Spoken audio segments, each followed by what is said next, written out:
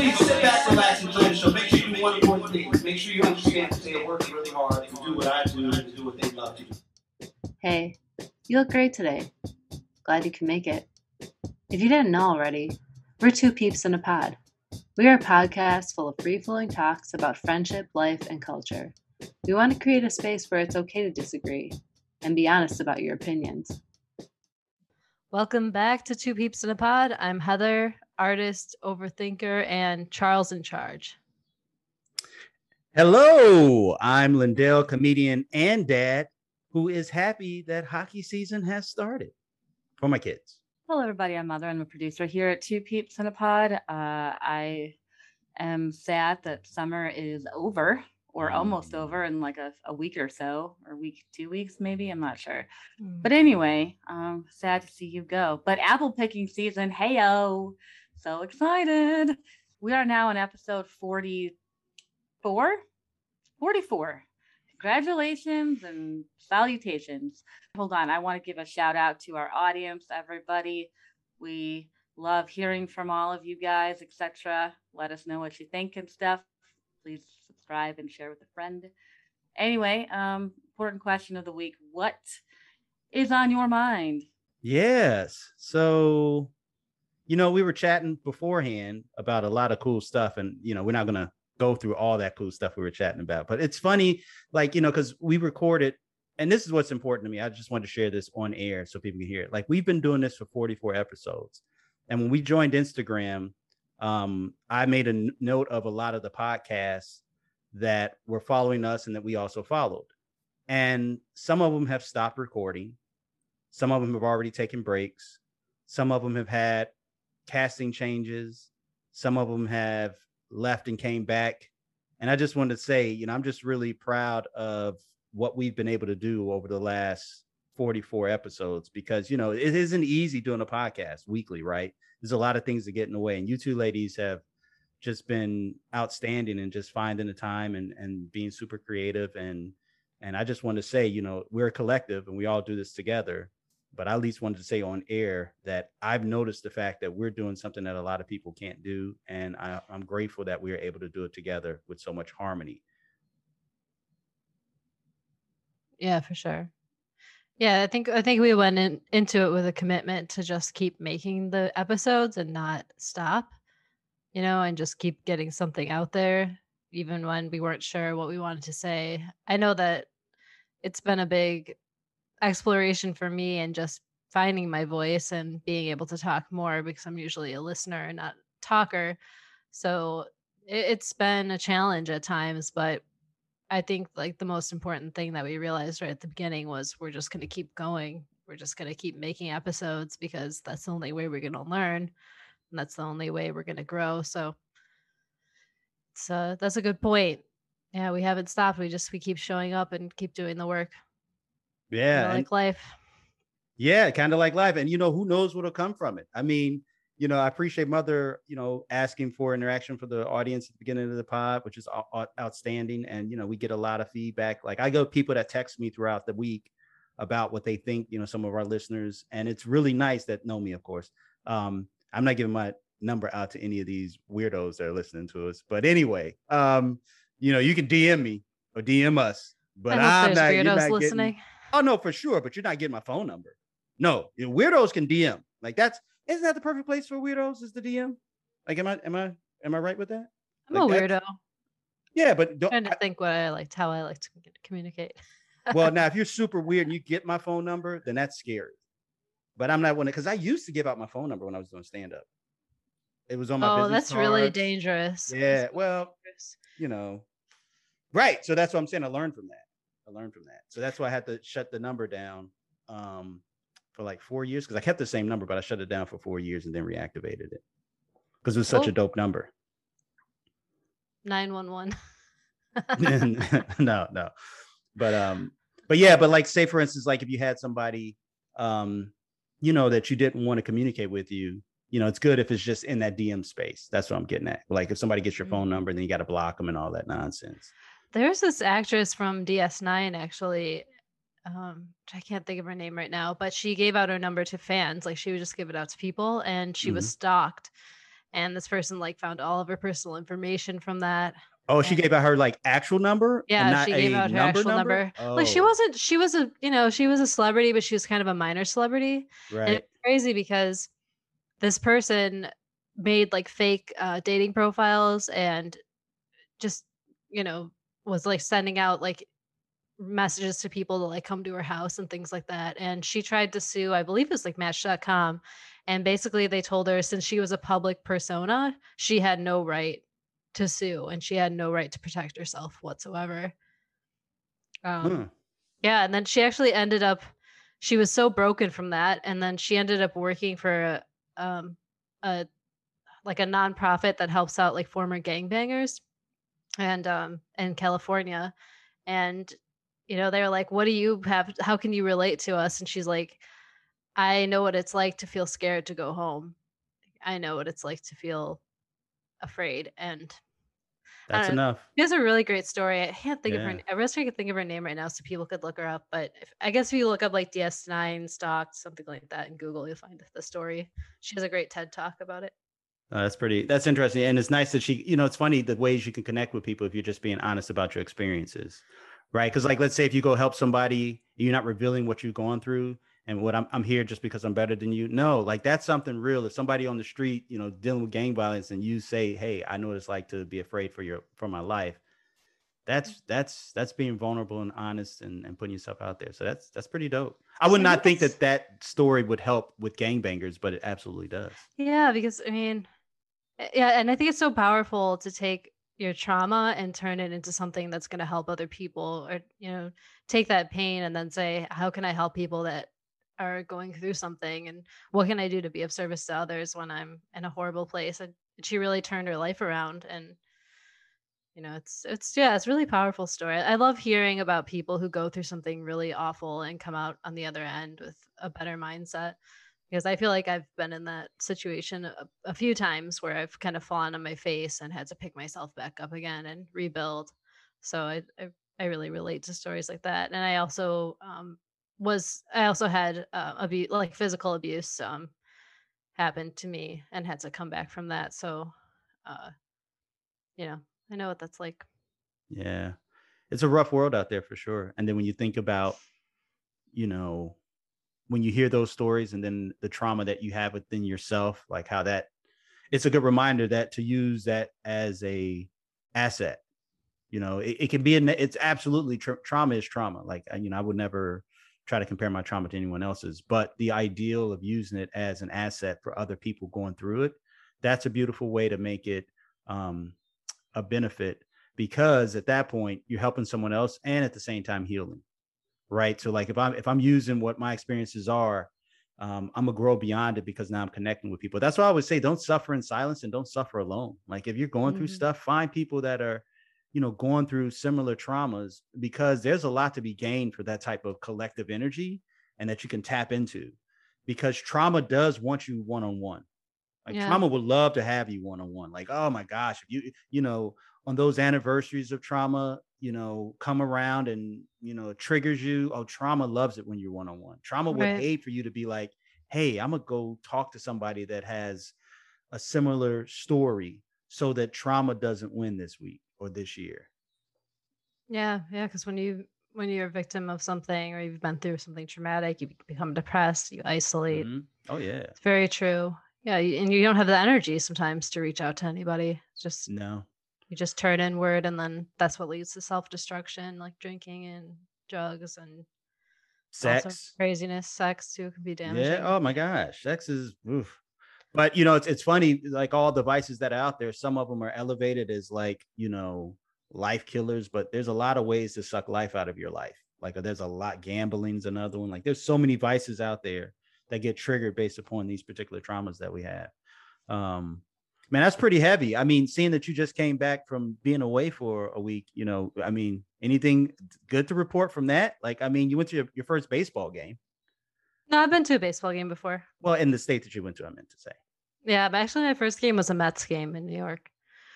So, yeah. We have a, you know what? Big time shout out to Captain Met. He knows who he is. He listens every week, like first thing Sunday morning. He's probably one of our first downloads. His name is Evan. That's how much I'll give him. But he's a big time Mets fan. Oh, Yeah, he recommended to me to watch the 30 for 30 today. But anyway, your first game was Mets, but then you went to this game. So what was up with that game? Did you enjoy it? Was it fun? I was so miserable when we first got there. I was just like, this is hell. I am in hell and I am going to die.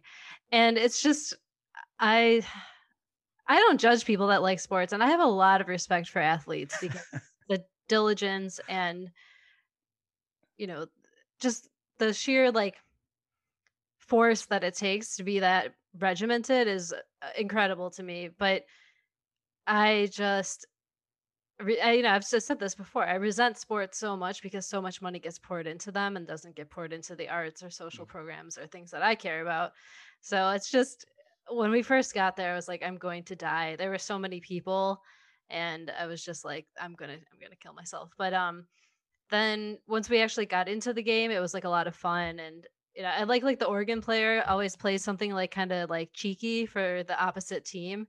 I don't know if that's how all games are, but like when someone comes up to bat, like the guy's name was Jesus, so he started playing Jesus is Just All Right by Me by the Doobie Brothers. Like stuff like that was kind of funny. Like, and then I started asking my partner like questions about the game and just random questions and trying to like get into it. And it was it was fun. Like once I started like paying attention, then I was actually like, ooh, I hope they get to second base, and but then I would like space out sometimes. But ultimately I ended up having fun.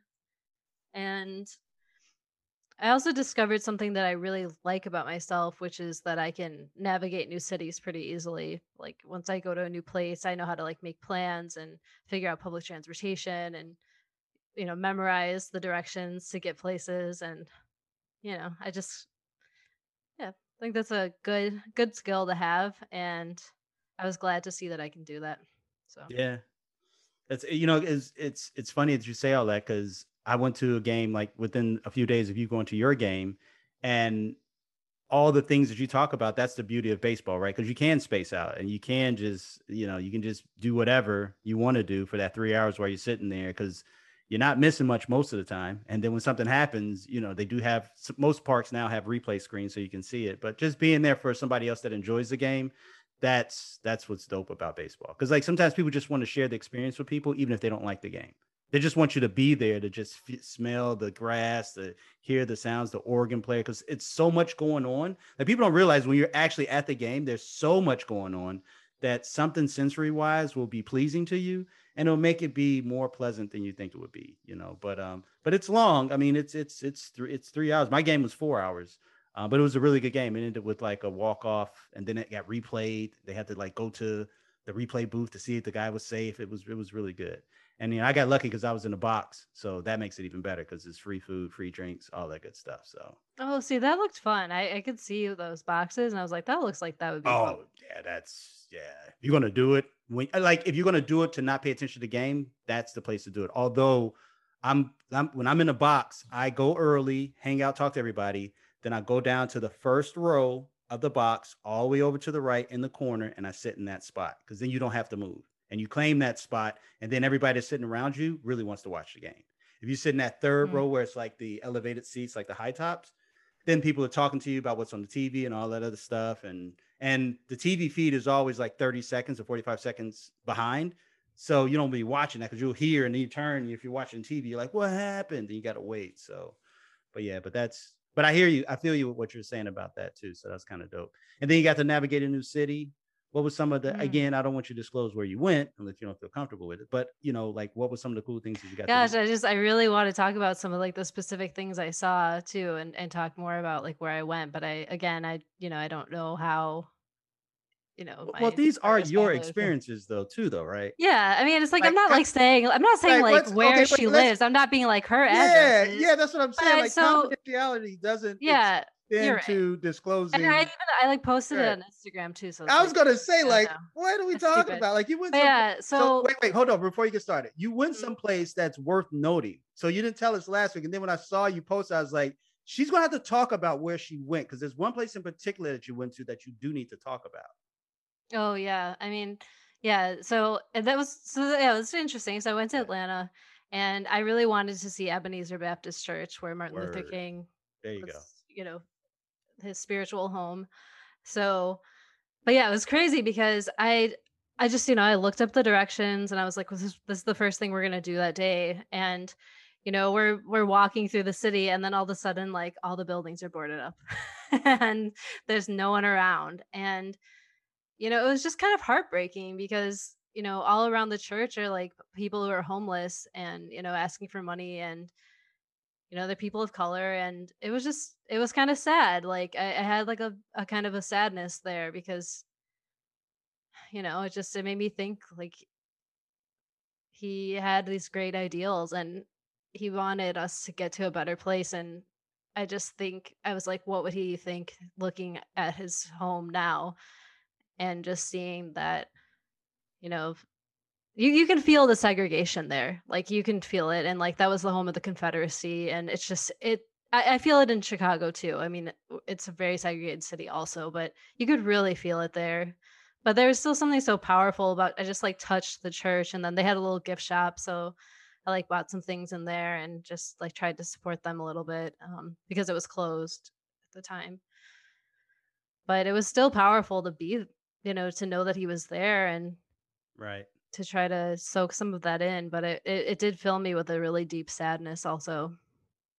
Yeah, because I mean, it's interesting. I spent a lot of time in Atlanta, and I have two cousins that still live in Atlanta, and but I used to go down there for my summers, and so when I realized you were going there, I was like, holy, and you talking about riding the MARTA and doing all this other cool stuff. I'm like, listen, here's something that's really interesting about you being there and taking that picture, um, in front of Ebenezer, is that it's 2021, and the things that Martin Luther King Jr., Dr. Martin Luther King Jr. wanted, he still hasn't been attained. And the fact that people tell us that his dream has been fulfilled, it's not Ugh, true. so no, It's I so don't not true. And they keep trying to get this movie made with Coretta Scott King. And I hope they get it made because she speaks a lot to what his true goal was. So they tell us it was the civil rights movement, like the March on Washington and all that was the pinnacle of what his dream was. And it was not. His dream actually has to do with economic inclusion, because a lot of things that you're seeing and we're seeing in these big cities is because we don't have economic inclusion. When we built out all these subdivisions that I now live in, back in the 50s, Black people weren't allowed to even get mortgages through the bank. And the bank was the FHA, right? So like, we never had that ability, even though we had the income, to buy some of these properties that in the 70s we could sell at a huge profit to then pay for kids to go to college. So that economic inclusion was always part of his plan, and it was never achieved. So when you say homeless people, it's like, that's by design. We still have Jim Crow. Mhm. We still have a lot of these things that, and I say Jim Crow because Jim Crow was a law that saw Black people as liabilities. Slavery, we were assets. So you abolish slavery, so we're no longer assets, but we're now liabilities. So you can kill us because, you don't want us to partake in this American dream. And Jim Crow is still happening. I mean, you turn on the news, it's still real. But yeah, you went to a very spiritual place. And so I'm glad you talked about it, because it's important, because a lot of times people don't do that when they go to Atlanta. They don't take the time to go see the significance of what it means to be Black in the South. And I don't know if you did that intentionally, but when I saw that picture, I was like, I know she had to see some shit that will represent what it means to be Black in the South. And growing Yeah. up there and having my summers there, it was a big difference. Like when I was in Washington, Georgia, the man's name was John, and I was 16 years old living in Chicago, but I had to call him Mr. John. Mm. Mm. Like, fuck. And I had to, because my grandmother lived down there and she took care of Mr. John. And then one lady she took care of would yell out because she used to have slaves. Now I know her, and in her childhood she had slaves in her when she was a child, and she had dementia, and at the time I guess we didn't know what it was. We just thought she was crazy, but she would be yelling for slaves. Oh my Like God. so how can that happen? And that's the generation where I have these stories, and I'm 40. I'll be 48 in November. It's like, it didn't happen that long ago. We want to act like, oh, this happened a Ah, yeah. million years ago. And it's like, And no, MLK got his dream. He it- had a dream, and you guys no, got racial equality. that, Fuck that. yeah, it was just, oh God. Yeah, it was really heartbreaking. I felt really down after we went. That was like when I was looking at like things to do there. Like, obviously I knew he was from Atlanta, but I wasn't sure like I didn't know if you could go to the church or what, So like when I saw that you could actually go there, that was like the first thing I wanted to do, because I was like, I just want to be in the same, I want to stand in the same spot where he was, and I just like touched the stone, and just like touched the church, and I just wanted to like take in some of that, some of his essence, I guess, in a way. And but yeah, I felt awful, just seeing all these people milling around. And I think we were the only white people that I saw in like that, in that area. And it was just, I don't know, it was just really, yeah, I just keep repeating myself, but it was just really freaking sad. And I mean, I know that Martin Luther King, we didn't even get to like the superficial things that he wanted to accomplish. So I always knew that, we weren't there, but just, you can't get a more clear picture than being at his his spiritual home, and then seeing people milling around, being homeless and disenfranchised. Like, it was just so stark. Right. It's a friend of, it's funny, I didn't know you had this experience in Atlanta. I was talking to somebody today, and he was telling me about, they were in Los Angeles, and Los Angeles has an extreme homeless issue, right? Like, it's homeless people all over downtown LA. And he was talking about, they did some type of expose, and people were trying to figure out like what's going on with the homeless people, why there's so many in Los Angeles. And so they went to a certain area and was asking people, tell us a little bit about your story. Like, tell us, what happened, how'd you get here, whatever. And so as they were documenting these homeless people's stories, they found out that it was a large population that was from Tucson, Arizona. And like, how is that happening? And what they uncovered was people in Tucson were actually giving people who were homeless there one-way tickets to Los Angeles. Interesting. Like, that's one of the most systematic ways to downtrodden a community, because you feel that there's no hope in that community. And like LA is one of those, right? Where like Chicago is probably one of them. So I'm interested, like, how many communities might have that as part of their ways of combating homelessness in their community by making sure they go someplace else to be homeless. Like, I don't want you to be homeless here, and I don't want to help you, but I'll make sure you're homeless someplace else, so then that way I don't have to deal with you. And I mean, and a whole nother state. I thought that was fascinating. Yeah, Tucson. I've been to Tucson also, and I did see a lot of homeless people, and a lot of people were asking for money and stuff like that. And something that else that I'm not used to, because Chicago's cold, and I lived in New York. New York would get cold, but in Atlanta it's warm all the time. And like, I saw people just sleeping in the street. Yeah. And there were a few times where I was like, are they alive? Like, what is going on? And it was just so disturbing and sad. And yeah, I don't see that in Chicago. Like, people, hole up somewhere. They have to like, stay at a tent or something like that. But literally, people are just like laid out on the sidewalks. So, well, they used to do that back in the day, but now the way they police downtown, because they used to sleep on the grates of the vents for the train. That makes sense. So because you get the heat from the train coming out because the tunnels were hot. Yeah, no, it used to be real bad back in the day. That's how I know I'm dating myself. Like, oh my gosh. Like, because I remember when the homeless shelter used to be downtown. It used to be 2 blocks from Chicago Hilton Towers. They cleaned that shit up. But it was one of the biggest homeless shelters. It was on the south side of the loop, South Loop. But I don't know what it is now. But it used to have like a Jesus Saves Us or something cross out front of it. But yeah, I'm not used to seeing that. But yeah. I mean, I see people out in the streets, but not in that capacity. So it was pretty stark. But I don't know. I still have hope for this country. I really do. It's hard sometimes, though. It really is.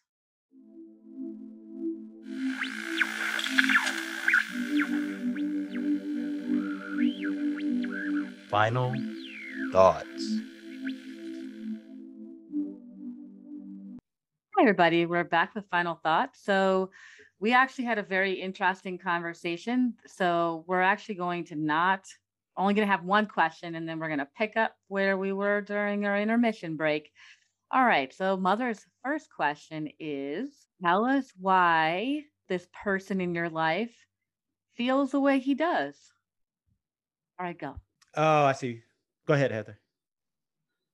I don't know. I don't have it. I guess I've never like asked. Well, let's get some context. But I mean, he's lived in a major city for a long time. I know that he's an educated person. Like he's, he knows his stuff about everything, like history and politics and stuff like that. And I mean, I don't know though. I don't know. I guess we've never like talked about it in depth. It's just something I've noticed.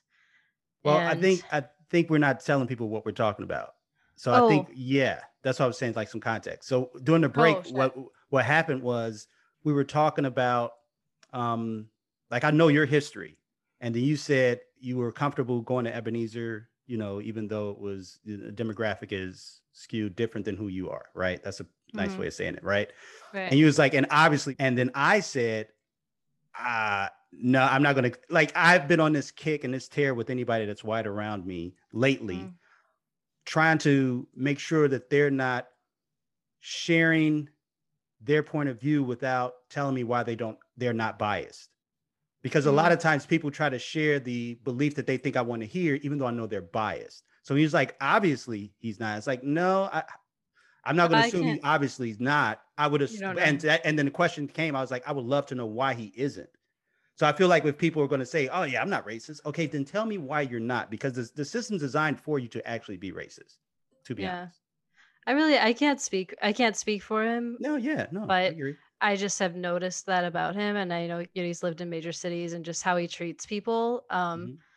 I he just treats everyone equally, and just even like this guy on the plane, like black guy, like sitting by us, like dropped something. It's like, oh, let me get that. And then he couldn't reach it. And it's just like he's Right. just not like I can just maybe I've become I'm just aware of when people are afraid of people of color. I can sense it, and maybe it's because I've spent my time in black communities. I don't know why it Mhm. is, but I'm very attuned to that, and I would not be able to date someone who's white without them having that understanding and without them showing me that they're not afraid. And just it would it would be really disheartening to me. And like even when we were at Ebenezer too, there's a guy who wanted some water, and we didn't have any, and went in the gift shop and like bought him water and like ran it out to him. And like I mean, it's just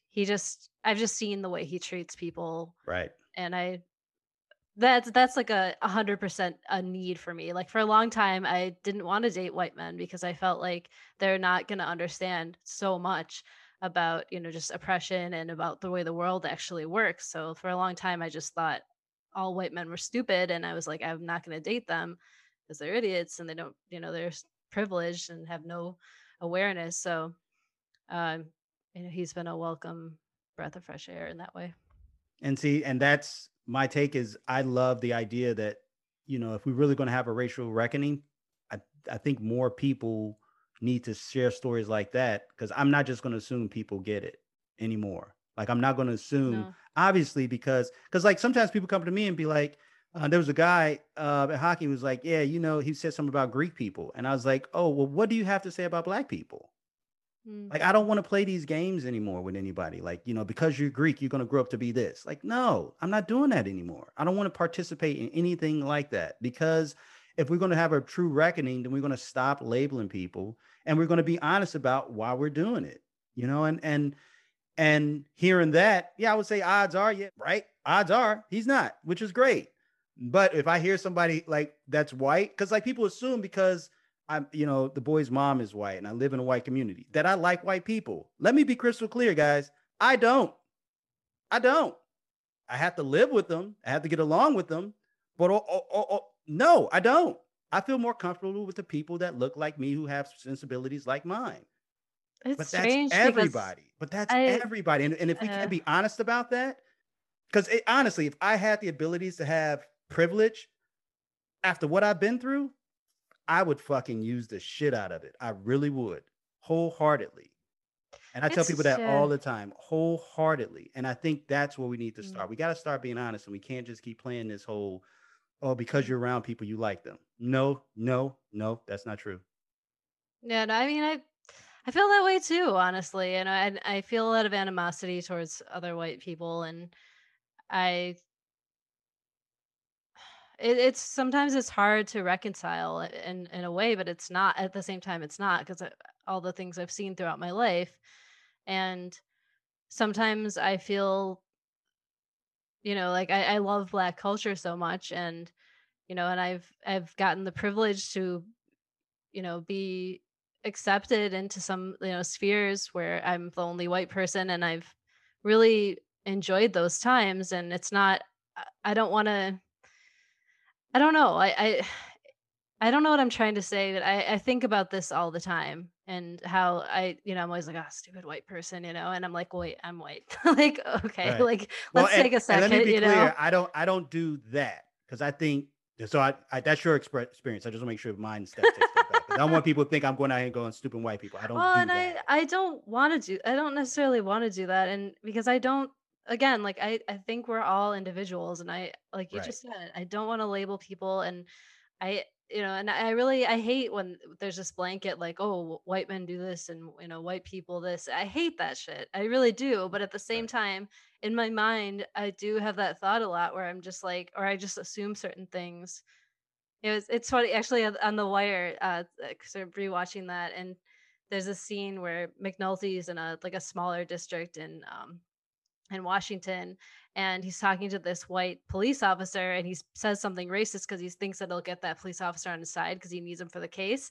And then the police officer's Black wife comes out and gives him a kiss, and he's like, oh, you should meet my partner, Kima, and so, like, he goes and gets Kima, like, because she's, actually, that actress Sonia Son is mixed race. She's Yeah, Korean. she's biracial or mixed. Yeah, biracial. Yeah, she's beautiful. But anyway, it's just, like, we can't assume things about people just because of the way they look. We can't. Right. Like, and I really want to get away from that. And I don't want to feed into the whole blanket statements about whole races, because that's just totally ludicrous. Totally I agree. ludicrous. I agree. And I think my take is, I understand that, I want to get to know people as people, but I hate for people to assume that I'm trying to assimilate into a certain race just because of where I live and, like, the sports I choose to play. And, I'm a big hockey fan. And so people just, oh, you're assimilating. No, I love Black culture a whole lot. And the reality is that those two things can be true when you're seeing people as human beings. So don't assume just because, I told the story about the white guy who said he lost his Black friend, he hadn't seen me in a while, and I told him he lost his Black friend. And, I got plenty of friends that are close friends that are of many different races, because I want to get to know people, but I don't want people to assume that I want to be like any of them.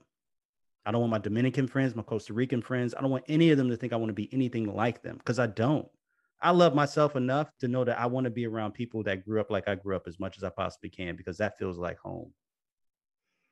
It's interesting because I don't hate my whiteness, obviously, and I don't know a lot about my background, just because my family, they came over to America, they kind of got rid of a lot of their heritage in general. Like, I know my grandmother was German. She made, like, German dishes and held on to a little bit of that, but I don't have a lot to hang on to in that way. And when I was a kid, I would always, like, glom onto other cultures, and just because I was always legitimately fascinated. But I also, I also don't want people to think that I'm, like, trying to be Black, or that I'm trying to take away from that culture, like, claim it as my own, because I do think it's part of America, and I do feel connected to Black culture. But I also, sometimes I feel like I don't want people to look at me and be like, oh, she's like, she's trying to suck up, or, oh, she's trying to take something that's not hers. So I don't know. I just want to put that out there. Thank you for listening. To help us grow the pod, please rate, review, and subscribe on all major platforms like Apple Podcasts, Spotify, Stitcher, and Google Podcasts. If you can't get enough of us, email us at twopeepspodcast@gmail.com and follow us on Instagram at twopeepsinapod. And this is Mother inviting everyone to share our podcast with your family, your neighbors, and your cat, whose best friend is a dog next door. We love you so much. See you next week. Word. Hosts, Heather and Lindell. Graphics by Susan Holton.